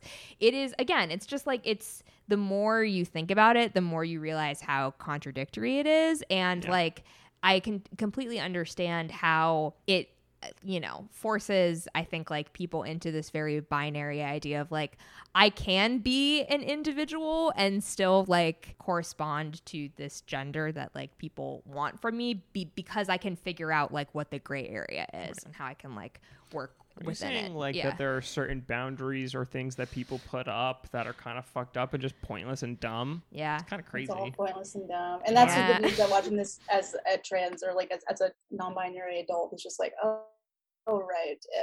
It doesn't I don't know. It's all what's gender? What's even gender? What is gender? Literally. Yeah. Yes. I think that this is a very affirming movie though, because it doesn't involve like the character of Bliss needing to conform to anything that like they don't already want to do. Like it's not a movie about compromise or about basically trying to make other people understand like what you do. It's about how the joy of doing something like roller derby infects in a good way the people around you. And that like I think like a part of Bliss's addition to the team is like that they work better together because of like the added passion for the sport. And same for like the family dynamic in this movie. It's about like letting your passions and like your authenticity show and like letting people come to you because of that, not trying to like, I don't know, make it work in this weird like halfway situation. When I just had a thought about the pageants that I meant to say, but just in terms of how those scenes where Bliss is like in a gown and like staring at herself in a mirror, being looking really like sad and upset. I feel like really like uncomfortable. I feel like I really related to those moments, and there's a great parallel where like after the character of Bliss has like put on her like new skates and like a new kind of like style, and she looks into the mirror very like happier or just confident, confident. And I just thought those are really great mirroring shots in this movie where I'm like, oh right, like as the character's coming more into herself, she seems happier, more confident, which I mean, who could have guessed that? But I feel like yeah, I think that's like that's super super interesting. I think in the context of like Elliot Page playing this character too, again, because like the trans narrative. Yeah, absolutely. And I think that like before he publicly transitioned, I like remember there were plenty of stories, some nicer than others, about like contractual stipulations he had about like clothing and like level of basically like costume, and everything like that, and how this is like obviously like earlier in his career when he didn't have like as much control over that. I don't know, to see like the difference in comfort, and of course like now it feels like obviously night and day with like watching The Umbrella Academy, for example. Yeah, like there are so many readings of this film that I think feel extra authentic for a variety of reasons, but also I don't know, to me this movie comes across with like the best of intentions. Yeah. Oh, totally. I mean, I don't think that Drew had like a bad bone in her body. we love Drew Barrymore. What can we say? Drew, come on the pod. You are welcome. Hang out, I mean, please. Not to upset someone up, but I mean, you're a Pisces. Just saying. Just saying. No, the line is drawn. No more ever. It's honestly so bad that the last time I was considering introducing someone to Jordan, I had to double check, and I was like, they are a Pisces. Just warning you in advance. Humiliating. It's funny. I never, because you're a fire sign, right? I'm sorry. I am a Sagittarius. Oh no, this is important. It's just interesting because I never think about a fire sign and a water sign necessarily being super compatible, but that That's just intriguing. Well, I'm an air sign. I feel like I'm usually. A lot of people actually I dated, not that anyone in this podcast would asked. It was usually air and fire. And I think that's just, again, this is a digression from Drew Barrymore being a Pisces. Well, hey, let's look at it, because have any of these water relationships lasted long? No. Yeah, well, hey, I'm a fire sign, and I am very happily dating someone. Oh, you're a Leo, really? Oh, I'm a Leo. I don't know if you could that tell from the clear. everything about me. Yeah. This is why the energy of this podcast is what it is, because it's two fire signs bringing the fire. Yeah. Fire. Mm-hmm. Oh my and God, I'm very something together. happily dating an air sign. So See? I don't know. Yeah, it's very funny. I have to say, I'm sorry to anybody who's listening who doesn't care at all about astrology. Whatever. And we are three people who live and have lived in Los Angeles. So. You have to, no matter what. Yeah, even if you weren't into it before, you're gonna get into it now. Yeah, someone will gun to your head. You have to learn your big three. You gotta. At especially where we went to college too, it was like, if you fucking don't know what your signs are. Yeah. Oh my God. I was at a professional team work dinner the other night, and people were like, okay, young people at the table, someone has to help me with my rising and my moon sign. What do they mean? And I was like, oh, do I have you? Okay. Whip that This is me co-star and my up. family. I'm the youngest of my siblings. I'm always to my older siblings, just trying to analyze everyone's victory. It's there was fun. 3 Halloween, or not 3, maybe it was 4 Christmases ago. I went home and we just went through the whole family and just did everyone's chart. It was incredible. Finding out what your dad was, and you were like, oh, this all makes sense. I understand everything now. It's fun. Mm-hmm. Mm-hmm. I understand why. Yeah. Yep. I was gonna say something really revealing about my parents, and I will not do that. Crisis averted. Yeah. I mean, this is a great movie to kind of get into Parents? the childhood and parental issues. Trauma. Though I love that you compared it to Lady Bird. A lot of critics, when the movie came out, compared it to Billy Elliot as well, and it's all part of these. I think there's just a little something extra that makes the coming of age stories feel very authentic and moving. And it's very nice to see, because I don't know, I think when Lady Bird came out, I found myself watching that movie and thinking, wow, it would have been really nice if I had watched this movie when I was 14, instead of, I don't know, 20, however old I was when it came out. Me with Manchester by the Sea. Yeah. And then but then again, I feel the much more populist, poppy version of that with Booksmart, I was like, oh my God, I totally would have loved this when I was in high school. But I think to speak to kind of the more emotional vibe of it, the Billy Elliots, the Lady Birds, there's something about letting teenagers be kind of sad, but the movie be very uplifting at Billy Elliot's the same a time. kid too. Yeah, he's a little baby. 9. Yeah. Or 12. It's Tom whatever. Holland, right? Tom Holland is Billy Elliot. No, on Broadway. Jamie Bell. Our on boy, Broadway. Jamie Bell. Wow. Yeah. Jamie Bell is Sorry, so small and so good in that movie, So in a good. film where I had to put on subtitles. But Yeah, I would have totally loved to see Jamie Bell get nominated for an Oscar for that thing. I would have. but, Jamie Bell, you mean nominated for anything? I mean, correct. We can't start talking about Jamie Bell. Talk about I an will hour's force it in. Talk about an hour's worth of content. But yeah, Any other big things from this film? Any other moments? Any Juliette Lewis things? All of my notes for her are just oh, terrifying. Oh my God, she's gonna kill Hot. someone.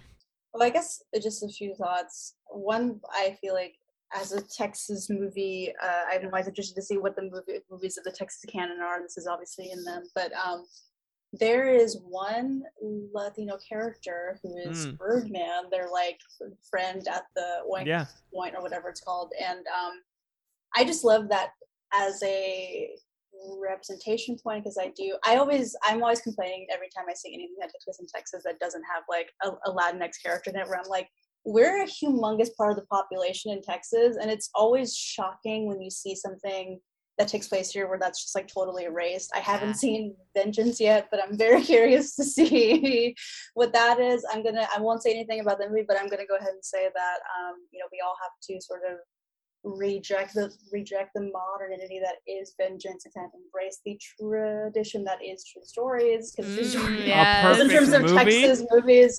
But anyway, that was just like a thought I'd written down, just because I don't think, just even though it's truly one character and he's such a small character in the entire movie, I just thought it was a nice like casting touch that made it feel a little bit more authentic to me. Yeah. I can't believe you brought up true stories this late in the pod. This is unfair. We're going to talk about Wild Wild Life. It has the best line of all time in any movie ever, where it's John Goodman talking about how he likes sad music and makes him want to cry. Like, I rewatched that recently, and I was like, damn, why am I relating to John Goodman right now in this movie? But this 40-year-old man, why do I feel him? Yes. There's also like a Tejano bar scene in that movie, which I've never seen a movie that has that part of Texas ever. Like outside of like the Selena movie that is literally about like Tejano music. So I just thought that was a great touch in True Stories. That's not in Whip It, but anyway. Good movie. Perfect movie. No, do you have like a big 5 Texas movies? That's so hard. I'm like, I was thinking about making like a Texas film canon list. Rushmore is probably probably my number one, just because I watched it around the same age that I watched Whip It, and that was a huge one for me. A lot of Wes Anderson ones probably take place in Texas. A lot of Linklaters. I feel like honestly, I think this movie's probably on it too. Yeah. I think you got to build and release the list when the app comes out. We'll tweet it. It'll be a big thing. Let's do it. It's gonna get the official Letterboxd retweet. Here we go. We'll do our best to get the official Letterboxd retweet. But I think that would be from one person who's from Texas. Yeah, exactly. I think that would be a great list. Yeah, it's important. It's like I feel like I have my Massachusetts list. If there's a film that's in Mass and it either does feel good or does not feel good, you got to put that Letterboxd list together. Oh, I mean, yeah, you should. I'm serious. Hot Summer Nights, The Eliminated, Dead. Immediately. I could destroy it. I would offer to do a list of movies that take place in New Hampshire. There's but 2. There's literally On Golden Pond, and I bad think movie. Technically The Shining is supposed to take place in New Hampshire. It's probably Maine. Who are we kidding? I thought it was Canada, if I'm wrong. We all somewhere cold and snowy. A perennial film. We're like, Maine?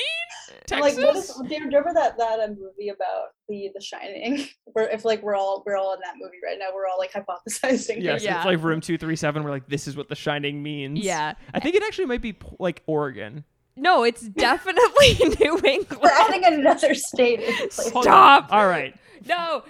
I was gonna say our homework should be to put that together. Where does The Shining take place? Here, we're gonna find out. Fuck, I can't type with one hand. Here we go. The Shining takes place. Oh, Colorado. Okay, I was close enough. Colorado. Wait, can you go to the film? That says Colorado. Yes. Okay, we're gonna find this out. All right. In the film, he goes to the Rocky Mountains. Mountains. Yeah, AVV. I told you, look, Oregon, Colorado, they're neighbors. Oh my God, this just... Are you broken? Are you okay? I am. That was like the only Oregon thing and Colorado are next to each other? Are you... No, they're close enough. They are technically in the westward half of the... All right. Listen. Very, very East Coast of you both of you. Like the West, kind of all one. It's just one big state. It's okay. Out in LA, I literally have people ask me frequently if New Hampshire is like where is it? They're like, where is that? And I'll be like, it's New England. Really? And they're like, but like, so what do you mean by that? You mean like it's like northwest to New England? Mm-hmm. I also had someone on a meeting the other day when I was like, oh, I'm from New Hampshire originally. They were like, oh, my parents summer in New Hampshire. And I was like, thanks so much for letting me know that. That's me growing up. Every person was like, oh my God, I love the Cape. And I'm like, you don't understand the winters that I go through alone. You don't fucking get it. Okay, I'm getting us out of talking about the places we grew up. This is important. I wholly support the list of Texas. Best Texas movies. There we go. That was the point. And best Massachusetts movies. So anyway, God, that's our homework. How did this movie do financially when it came out, Brooke? I have bad news for all of us. This movie was a flop. I think this might be kind of tied to why might be Drew Barrymore's only movie. Yeah, because it Look, was. She now has the Drew Barrymore show, Cash. I know. That's true. She could self-finance. She could be a George Lucas and make her own. Francis Ford Coppola makes her Megaopolis, but it's just in this world. Yeah, we get to see like nationals, roller derby nationals. Yeah, it was a flop. It cost $15 million to make, and it only grossed $13 million domestic and $18 million worldwide, which is really not good. that's not a lot budget-wise. They put it in, I know, but like it didn't even make back its budget, really. They dropped this in October of 2009. Oh, it opened again. The day before my birthday. Oh, so boom. I must have seen this around my birthday. Let's go. Another Elliot Page / joint. Yeah. Well, I was going to say it opened against Zombieland, which absolutely decimated it. Speaking of like the vice script that Jesse Eisenberg had. Just to add to the kind of teenager I was, I thought it was too cool to see Zombieland. I was like, the other kids are going to be seeing Zombieland. I'm going to go see Capitalism, a Love Story with my mom. Wait, you have to go back. This is an insane top 5. Yeah, so the top 5 we have this top 5. Zombieland at number 1, Cloudy with a Chance of Meatballs. A good movie. Toy Story 3D double feature. This is such a Jordan weekend. That's when it came out. Okay. I was thinking about when Toy Story perfect movie. The 3D double feature. I'm sobbing in theaters. Surrogates, which sounds like an extremely 2009 film. And number 5, The Invention of Lying. Capitalism, a Love Story, opening at number 8. There it is. I was there. I was there. The Informant's on there. You and your also mom good movie. and Michael Moore were all hanging out. Glorious Bastards. Jennifer's body's kicking around. Jennifer's body's still hanging around at number 15. God, so many. The bottom though. Julia. Bright Star. Julie and Julia. Oh, okay. Chef kiss. Anyway, sorry. Fame hanging out in here. Anyway. Did it want to live forever? It does. You know what did live forever? This movie's legacy, because so many people on the modern internet are super into it, including the Letterboxd community. So, Jordan, do you want to guess the average of this film on Letterboxd? I'm going to go with I think it's going to have a healthy smatterings in the 3 zone. So I'm going to be a little nice. I'm going to go with 3.6. Okay. I think. Okay. Nat, did you already look? I already looked it up. Yeah. Okay. Congratulations. Wait, you got it on the dot. It's a 3.6. That makes me so happy. It's been a minute. Thank fucking God. I'm very proud of you. I saw Nat's face light up and I was like, oh. Because I was knew it's got to be in the 3s, but it was just be either a 3.4 or a 3.6. Yeah. So it was a 3.6. Most people give this 4 stars correctly. Good. I mean, you can always give it higher. I also would like to point out that the number 1 related news item to this film on Letterboxd is the 10 LGBT films that helped them see a better world, Queer Awakening list. Cute. Adorable. Basically every single review is this movie is really gay. Yes. I do want to say, though, I think that this might be implicated in the larger Alita Battle Angel failing sort of universe, and that it's really hard for any movies with roller ring to do well. Oh, that's definitely the issue. I don't think that there's a roller movie that's actually financially been successful. Birds of Prey flopped a little bit, which has a roller That's what I'm saying. Scene. If you have rollerblading, your movie's gonna flop. Yeah, Alita Battle Angel is really on a whole This makes me want to really though. rack my brain now for a roller adjacent. What was that one? Blades of Glory. No, that's ice skating. Brooke. No, the roller. It was Roller Boy or Roller something. It was Here, I'm looking up Roller Ball. Is it about rollerblading? It's about in a corporate-controlled future, an ultra-violent sport known as rollerball represents the world. This is basically I'm thinking of Roll Bounce, guys. Roll Bounce. Sorry, what is Never that? seen it. Never with Bow seen Wow. It. Oh, Bow Wow. Hey Roll now. Bounce, I do remember watching. Okay. Are you done? I'm done. Okay, so rollerblade exploitation. Sorry. That's more rollerblade movies. Let's go. Let's bring it back. It's so hot right now. It's what the teens are into. Let's get it back. Okay. There's a whole. Here's your skate films. It's Xanadu. Oh, of course. Kansas City Bomber, Alita Battle Angel, The Wraith, Celine and Julie Go Boating, and Dig. So look, and rollerblading, a classic hit. How could I forget well. Xanadu? Iconic. Xana. Yeah. Okay. Anyway, sorry. I'm sorry for tangenting. All right. So that's that. How queer is this movie, Brooke? Where's the landing on the queer quadrant for you? I think we deserve a whip it too. Whip it good. I'm gonna give this movie 4.5 stars on the queer quadrant. Out of what? 5. How many stars? Out of 5 stars. It is the classic Letterboxd scale. I'm gonna give it 4.5. I could probably be convinced otherwise, but I think like stick to your guns. Yeah, Stick to your again, blades. should this movie have been a little gayer textually? Yes, but I think that like the reads that we've talked about and sort of like how this film has aged and like how strong the themes are and how they can be represented are really like pushing it up the star rating for me, as well as like we said, kind of like the holy trinity of Drew Barrymore, Elliot Page, and Aaliyah Shawkat. It's really good. It totally blew me away. It was so much fun. I absolutely had a blast, and yeah, like I said, I think it's a very queer, very affirming movie, which is rare that you get that without it feeling like super cloying. Yeah. And it's just a really like genuine and authentic movie. So 4.5 out of 5 stars for me. Jordan, what are you feeling? Shit. I'm thinking. Okay, well, I hear you. I see you. I was gonna go with a 4. I feel like I think a 4 is fine. I'm between a 4 and a 4.5. I feel like because you had a really good pitch. I think honestly, like it is that Drew Barrymore thing. Like we've said this before, and we'll say it again. When you have a queer director directing something, there is an inherent queerness like thrown into the movie. All intents and purposes, it's like impossible to avoid because all art reflects the artist, no matter what you want to say, for the most part, unless it's like a corporatized product. But then it's reflecting the artist who is the corporation. Who is the corporate shell, yeah. So Drew making this movie like inherently reflecting her like wholesome bi energy, like it is like pervasive throughout everything everything we've said about Elliot. I'm like overwhelmed because I'm trying to decide where I want to be. Don't stress, man. I'm stressed. Okay, I'm gonna go with a 4. Okay, but I see you, and I might be convinced to go to a 4.5. I think a 4 is perfectly valid. Okay. Yeah, none of us are thinking you have to give it a 5. Yeah. Okay. Well, I think I'm thinking about this in terms of the like 4 quadrants of it all, because I think in terms of all film, it probably would be a little bit lower than say a 3.5 or a 4, which I'm leaning.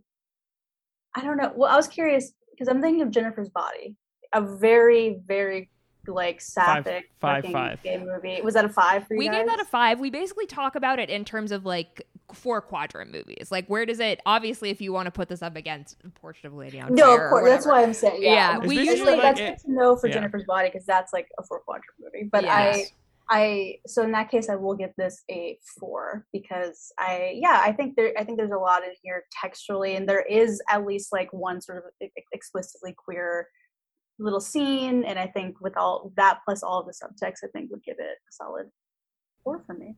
Beautiful. I love it. This film, I don't know, I guess it is a hidden gem because it was not very popular when it came out, flopped. But like this has been on our list for so long, and I am so happy that you brought it to us, and it really like warmed my heart and I enjoyed it, and I feel like it was just like such an excellent entry to this kind of like genre of film, the canon. I really appreciate it. Yeah, thank you guys for having me on, and I think it was so nice to revisit this movie because again I hadn't seen it since it came out, and I mean as I'm kind of wrapping up my time back in Texas, it's nice to revisit this very Texas coming of age queer movie. Oh, well, thank you so now much you gotta for drop being the fucking here. list. Yes. Truly like such an honor and a pleasure to have you. Obviously people should keep up with you and what you're up to. So what are you up to and where can folks find you? Where am I, hanging out, writing stuff. I'm on Twitter. You can follow me on Twitter and maybe on Letterboxd if you so choose to see the kinds of things I'm watching every day. The list. Natalie, should I say my handle? Yeah. Oh my God, drop it. Natalie Torres, like my last name, Torres with an S, and is my handle on both those platforms. So A+. Give me a shout out. Excellent. And whenever season 2 of Our Flag Means Death premieres, I will be on the couch with the biggest bucket of popcorn I can muster. Just know that if you keep listening to the podcast, eventually you will come across an episode where I just kind of like scream about the show for 20 or 25 minutes. Oh my God. Wait, that makes me so happy. It like truly like a little bit life-changing. Anyway, we can talk about it later. But we are also on social media, not as exciting, but I'm on Twitter at Brooke B. Solomon. Tornage Gus. And we're together at Queer Quadrant, and you can find the podcast. Oh, wait, I'm so sorry. We're on Letterboxd, also at Brooke B. Solomon. Tornage Gus. And you can find the podcast on Spotify and on Apple and wherever else you care to get your podcast. Drop us a rate, 5 rollerblades only. Drop us a review, drop us a subscribe if you feel like it, and you can tweet at us, tell us about your favorite Texas movies, your favorite movies of this cool little genre, and what you might like to see us cover in the future. And Brooke, what do we have coming next week? Oh my gosh, we're going to the bayou. Oh, we're going down to the bayou, you say. We're going sweaty. There's some crime going on in the we're bayou, going Brooke. sexy. We're talking wild things next Ow. week. And let me tell you, it is a wild movie. Do they make your heart sing? I don't want to say any more, but Okay. just tune in next week for that. It's a pretty It's good a time. Yep. And Brooke, do you have anything you'd like to leave our derby heads with? Juliette Lewis, you can hip check me anytime. A+. Juliet Lewis, please shove me in a locker. Correct.